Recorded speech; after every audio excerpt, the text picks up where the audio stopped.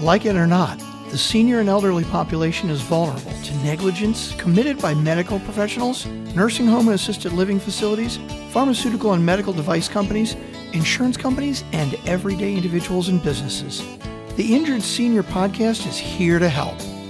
Steve Heisler is the creator of the National Injured Senior Law Center and has been advocating for seniors' rights for over 20 years. You have questions, and Steve Heisler has answers. This is the Injured Senior Podcast. Hello, friends. This is Steve Heisler, attorney and CEO of the National Injured Senior Law Center. I am also your host of this podcast, the Injured Senior Podcast. In July of last year, the Trump administration released a final rule banning nursing homes from requiring residents to sign binding arbitration agreements as a condition for admission. Nursing homes are still allowed to use binding arbitration agreements, but must inform patients they are not required to sign them in order to receive care, and that must be explicitly stated in the agreements themselves. So that begs the question, why do nursing homes want so badly for residents to sign binding arbitration agreements? Here today to discuss just that topic is trial lawyer Rob Schenk from Atlanta, Georgia.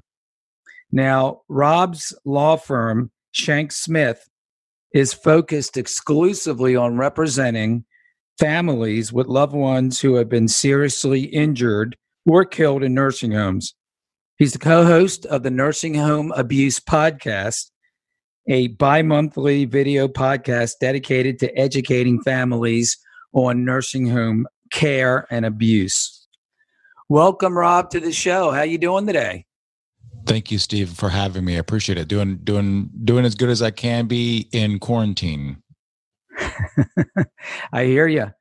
Rob, it's an honor to have you on the show. I love your podcast. Listen to it religiously. I wholeheartedly recommend that anyone listening to this podcast check it out. It's vital information. So let's get right into it, Rob. Why do nursing homes so greatly want residents to sign binding arbitration agreements? That's a great question, and that's ultimately the threshold question, right? So from a 40,000-foot view, arbitration is an alternative dispute resolution method. It's an alternative to litigating in a court of law. So the only way that you can forfeit your right to litigate a claim in the court of law is to agree to it through a contract, and that's what the nursing homes want you to do through this arbitration process. The arbitration process is different than the litigation process because of two principal reasons, and this is the roundabout long way around your question. Really, the root of why nursing homes want it. There's two huge advantages to it over litigation from the nursing home standpoint. The first one is that it's a private proceeding, almost always. So if a resident sues a nursing home in a court of law, all the proceedings pretty much are going to be public. You can go and watch the trial. You could theoretically get whatever's filed in the case, which might include deposition transcripts. It might include, corporate statements, these type of things. All that's public. What happens? The jury award would be public. You can find out, nursing home XYZ got an award against them for $10 million because of a pressure ulcer issue. I didn't even know pressure ulcers were a problem with this nursing home. With arbitration, it's the opposite. No one will ever in the general public be made aware of an arbitration award and why it was awarded. Most all of the proceedings are private. You're not going to be able to understand the facts of any particular case that's not your own. Everyone is essentially going to be required to undergo confidentiality obligations. So that's one of the main things. The other main thing is, and this is not just a conspiracy theory, but a lot of studies bear this out, that typically the industry that is requiring arbitration is going to benefit from arbitration because they're essentially the employers of the arbitrators. All right. So what you're saying is that it's kind of like the employers, the nursing homes, they have relationships with the arbitration panels, or, it's there's a friendly kind of you watch our back, we'll watch your back kind of thing? I'm not going to say that's explicitly what's going on because that would be unethical. But I guess the statistics show that arbitration awards compared to jury awards tend to favor the defendants, meaning the industry that is requiring that arbitration go forward. And I think I've seen studies anywhere from 20% less to 40% less. So it's advantageous from a fiscal perspective. And some of that might have to do with the fact that the arbitration panel, the companies that employ the arbitrators are not necessarily looking out for the industries that hire them, but there's got to be something with that.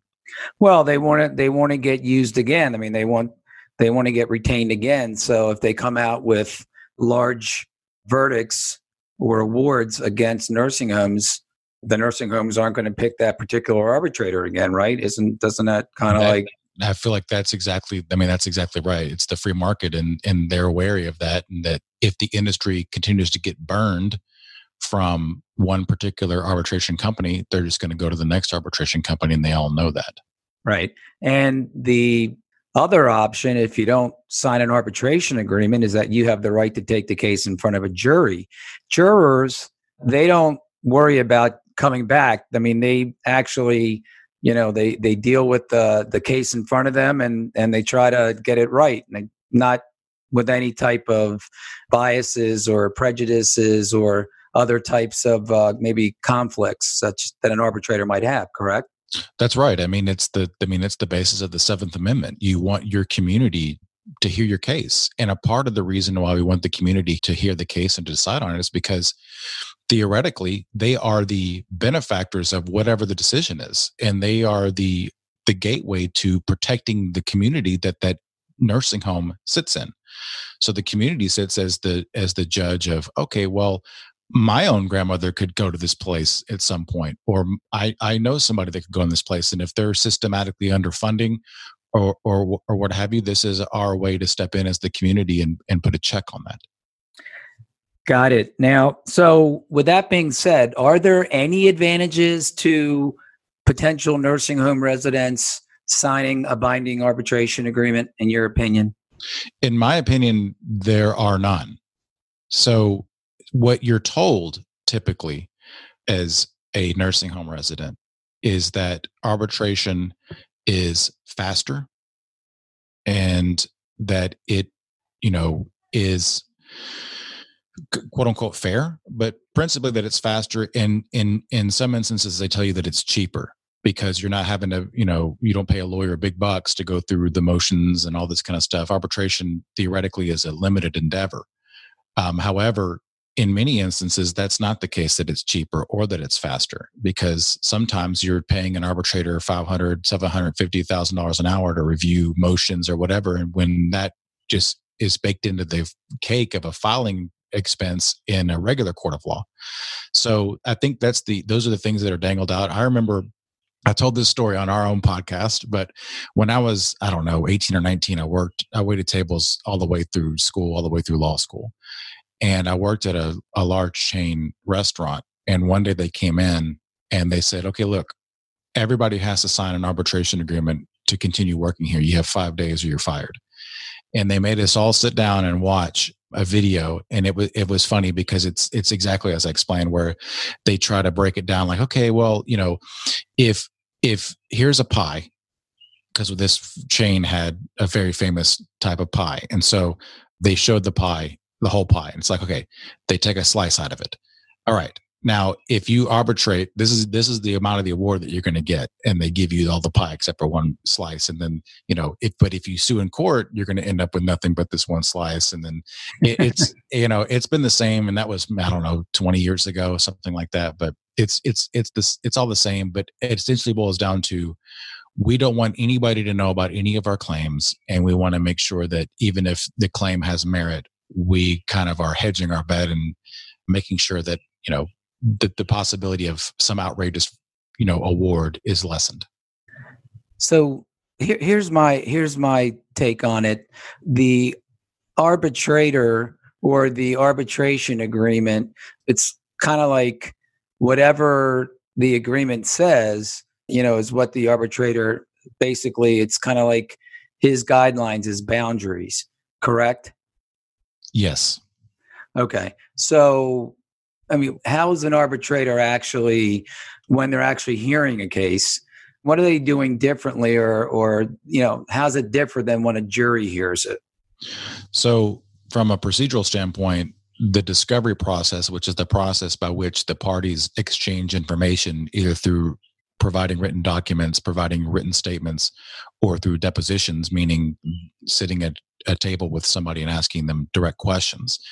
Typically, that's lessened in an arbitration matter, but it's going to depend on the type of arbitration that you have agreed to as a resident with that nursing home.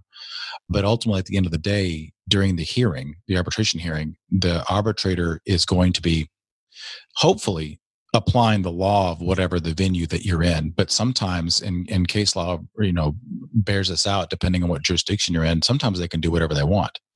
Sometimes they can, obey the laws of evidence. Sometimes they don't. It's in their discretion.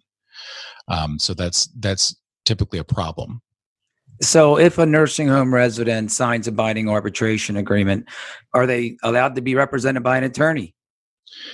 Yes.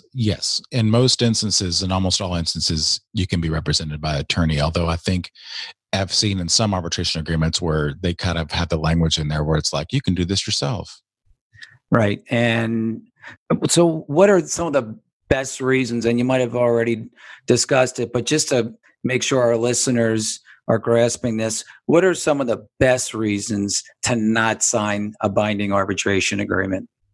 Well, I think the best reason not to sign an arbitration agreement is because, we're blessed to live in a country that has a constitution which allows civil trials with the jury to hear your claims. And I think in my heart of hearts that 12 community members can do a better job of understanding what's fair and what's allowable and what's preferred in a particular community versus an arbitrator that is employed by an arbitration company that is selected by an industry to hear claims.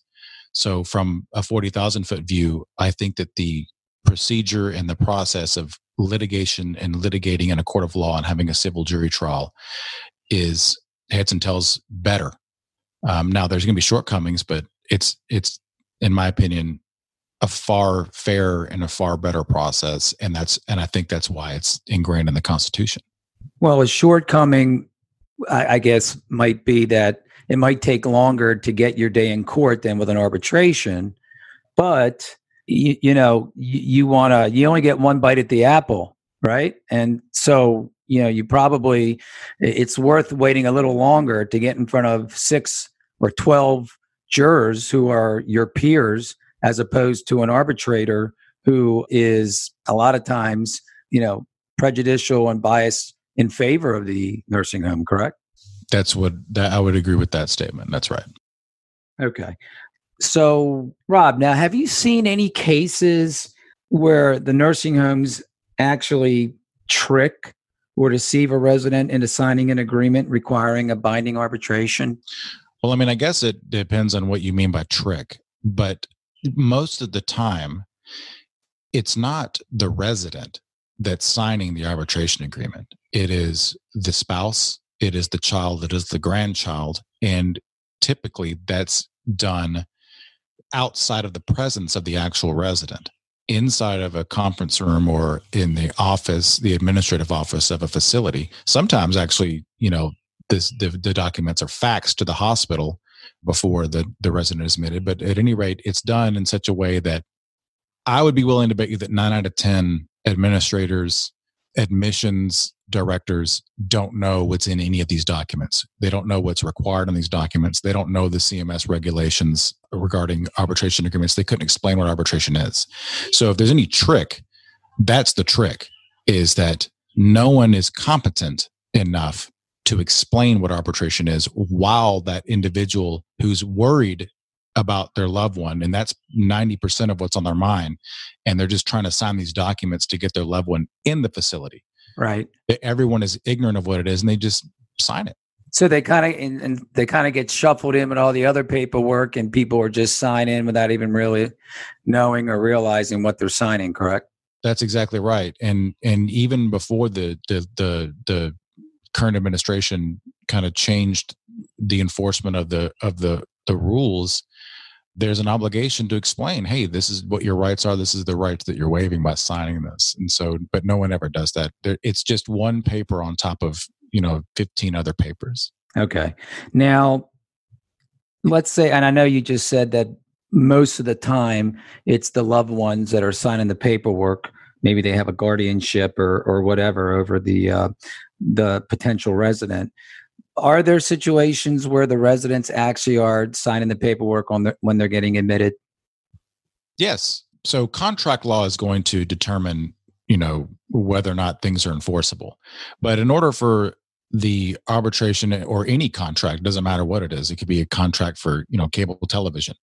The individual that's signing the contract must have capacity, meaning they are of sound mind. And so, at least in my experience, typically the resident is not of the ability to sign anything on their own behalf. Although that sometimes that is the case. That they do that. So, well, that's kind of like what I was going to ask you. So, can the actual arbitration agreement that a potential resident signed who was not of sound mind or didn't have the requisite capacity, have you ever seen situations where that would be overturned or voided? Sure. So I would say there's a few buckets that arbitration agreements can go in terms of contractual defenses and fighting arbitration and fighting them for the reasons that we laid out at the top of the episode. In the instances and in the bucket when the resident signs the agreement, fighting the enforceability of the arbitration agreement is based on capacity. And again, let me preface this by saying that every state is different in terms of how they interpret contract law. But typically, like I said, you should not have any cognitive impairments that would inhibit you from, acting on your own behalf. And so one of the things that, it's funny sometimes is when you do have a resident that signs themselves in, or you have the nursing home saying that this resident was of sound mind. Well, within 14 days of admission, there must be a comprehensive assessment of every resident if that nursing home is taking Medicare or Medicaid, which 95% of them do. And they need to do an assessment of the cognitive capacity of the resident. So sometimes we see a nursing home arguing that the person was able to sign themselves in, although the assessment the next day, 24 hours later, 48 hours later, 2 weeks later says they were not of sound mind. So right. So you've had situations where you were able to find documents a couple of weeks later, that capacity evaluation to say, hey, you're saying that this person has the capacity to sign this arbitration agreement, but then 2 weeks later you said the person is not of sound mind. So what is it? Of course, yeah, that does happen. But the more likely scenario, another bucket is not capacity, but authority.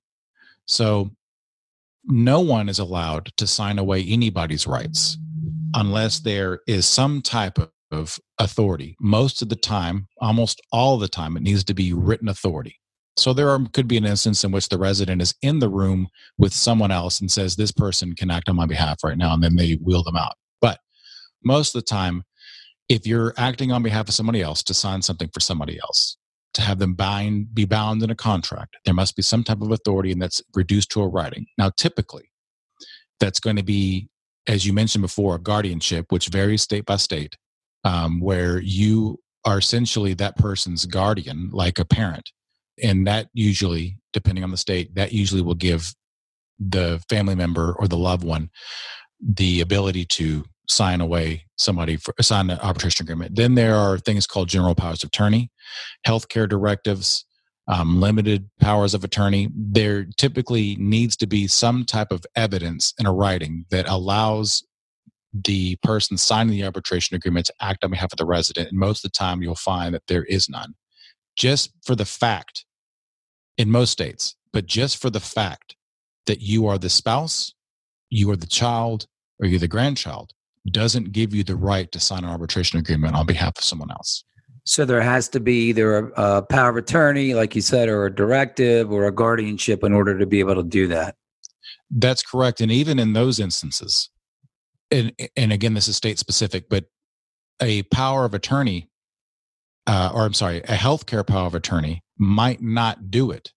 So in some instances, the resident, at least in the state of Georgia, would have a healthcare power of attorney, but that's not enough authority to sign an arbitration agreement. It might be enough authority to say, you know what, this person is a DNR, or they don't want to be resuscitated, or, they only want feeding tubes, not a ventilator, these type of things. You might have the authority to say that, but you do not have the authority strictly from a healthcare power of attorney to sign an arbitration agreement. So even within the written authorities, sometimes the scope is not broad enough to allow it, and the arbitration agreement is not enforceable. Got it. So it sounds like there's a lot of exceptions, and so if you're a caregiver or a loved one, a child, spouse, whatever, and either your loved one, the resident, sign the arbitration agreement, or you sign the arbitration agreement not really knowing what you did, are you saying that there are different ways that you can look at it where it may be able to be voided or overturned? Is that what I'm hearing? That is exactly what you're hearing, and I'll even do you one better. There's another bucket.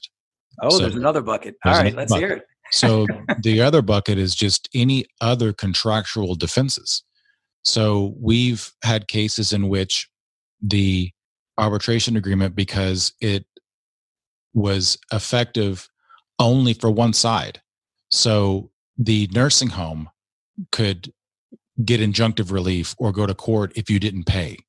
However, all the claims by the resident would have to be heard in arbitration. And though that in some states that's unconscionable, and it would be in the arbitration agreement would be unenforceable. In some instances, and we're going to be dealing with this in the next few months, we just got a couple cases in this way where the arbitration agreement specifically says, we want this particular arbitration company to hear the claims. Well, guess what? That arbitration company has been told that they can no longer operate as an arbitration company. And so through the doctrine of impossibility in Georgia, that arbitration agreement is void.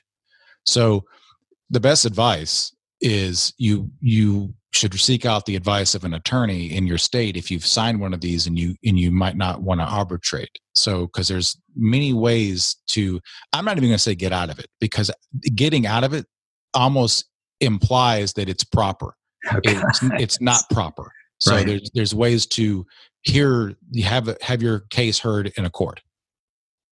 Right. And so for the listeners who are contemplating placing their loved one in a nursing home, what would be some questions to ask? Or is there anything as far as arbitration agreements that they should be, what kind of questions should they be asking when they're sitting down and they're signing the paperwork? Is there anything in particular that they need to say or to ask about? Sure. I think that it would be recommended to say, do you have an arbitration agreement? Let me see it. And then you strike through it and you initial it and you say, do not agree. It's, as you mentioned at the top of the show, nursing homes cannot make the signing of an arbitration agreement mandatory for being admitted.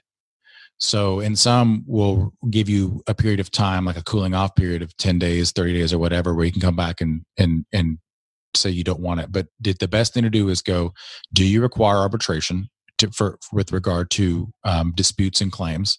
Let me see the document and strike through it and say, I'm not agreeing to this. Okay. Then there might be some people that say, well, maybe I will consider it, but would they have the right to take that document and say, before we do anything, I'm going to have this looked at by an attorney? Is that something that they could do?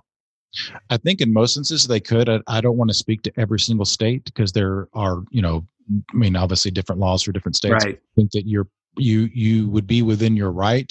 I would make sure that you just make sure that you reserve, like, hey, listen, how many days do I have before, I can make a decision about whether or not I'm going to sign this or not. And you should be okay. But I would recommend whatever you do, try to get it in writing as best you can.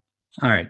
And Are they allowed to bring an attorney when they're bringing somebody in? I know this might sound extreme, but I'm just curious, because they might be concerned about documents that they're going to be required to sign, talking about either the residents, potential resident himself, or the loved ones, or the guardian or power of attorney. Do they have the right to bring in an attorney or bring in an ombudsman? And you can explain what an ombudsman is, but can they bring in somebody to kind of help them, look it over actually when they're right there in the nursing home office? Yes. I mean, you have the right, you have the right to do all those things. They might say, we don't want you, but you have the right to have whoever you want to look at these things. Once you're admitted, just as an aside, you have the right to meet in private with whoever you want to. It's a resident, so you have a right as the resident of the nursing home. But a lot of these documents encourage the resident or the resident's family to get legal counsel. Many of these have the boilerplate language of, you've had the opportunity to review this with your attorney, blah, blah, blah. So having an attorney there, or later on being maybe hours or days, having an attorney review to make sure, that's well within your rights to do that. And many of these agreements anticipate it. With regard to what an ombudsman is, every state, by federal law, almost every state now and all the territories have what's called an ombudsman program. And ombudsman is just the Swedish word for advocate. And the long-term care ombudsmen are advocates on behalf of residents of nursing homes. And so I kind of like to say that if you have a loved one in a nursing home, think of yourself as having a tool belt, and there's different tools depending on what the job is. So the ombudsman is your tool for when your rights as a resident have been infringed upon. So, for example, they're not allowing you to take part in the care plan. They are not allowing you to meet with clergy, or they're not allowing you to take part in resident council meetings, or they're not giving you a mechanical diet when you need to have a mechanical diet. These type of things which reflect on the quality of your life, that might not necessarily be something that would be vindicated in a court of law. So that's the tool for the long-term care ombudsman, and they can most certainly help you with regard to, navigating the waters of the admission process, including the arbitration agreement. So the tool of the attorney would be, if there's been some type of physical injury or improper discharge from the facility, that kind of thing. That's the tool. That's when you need the lawyer. That's the tool there for that job. Got it. It's good information, Rob. It's real good information. Let me just make sure I heard you right in the beginning of the podcast. You said that verdicts or decisions from arbitrators, as opposed to verdicts from juries in the court system, are lower than in the court system. Is that accurate? I have not conducted the studies, but the statistics that I've seen would reflect that, yes, by and large, overall, they are less than jury. Arbitration awards tend to favor the defendant versus jury trials. Okay. You don't think about that, I guess, when you are getting admitted into a nursing home, or if you are there admitting your parent or, someone that is a loved one. But if something really bad happens to that person, and they might need additional medical treatment, or, they need money to pay the medical bills for the damage that was done in the nursing home.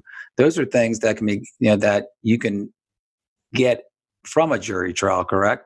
That's right. So I'm not saying that you if you're obligated to have your claims heard by an arbitrator, that you're out of luck. That's not the case at all.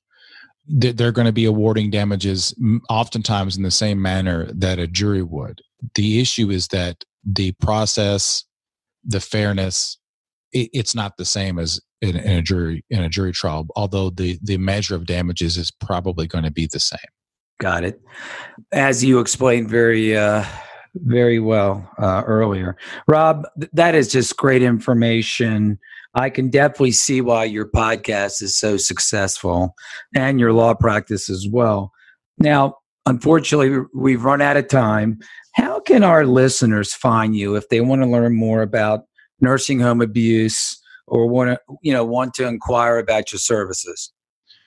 For the listeners out there, you're more than welcome to come to our website, which is schenksmith.com, SCHENK Smith.com.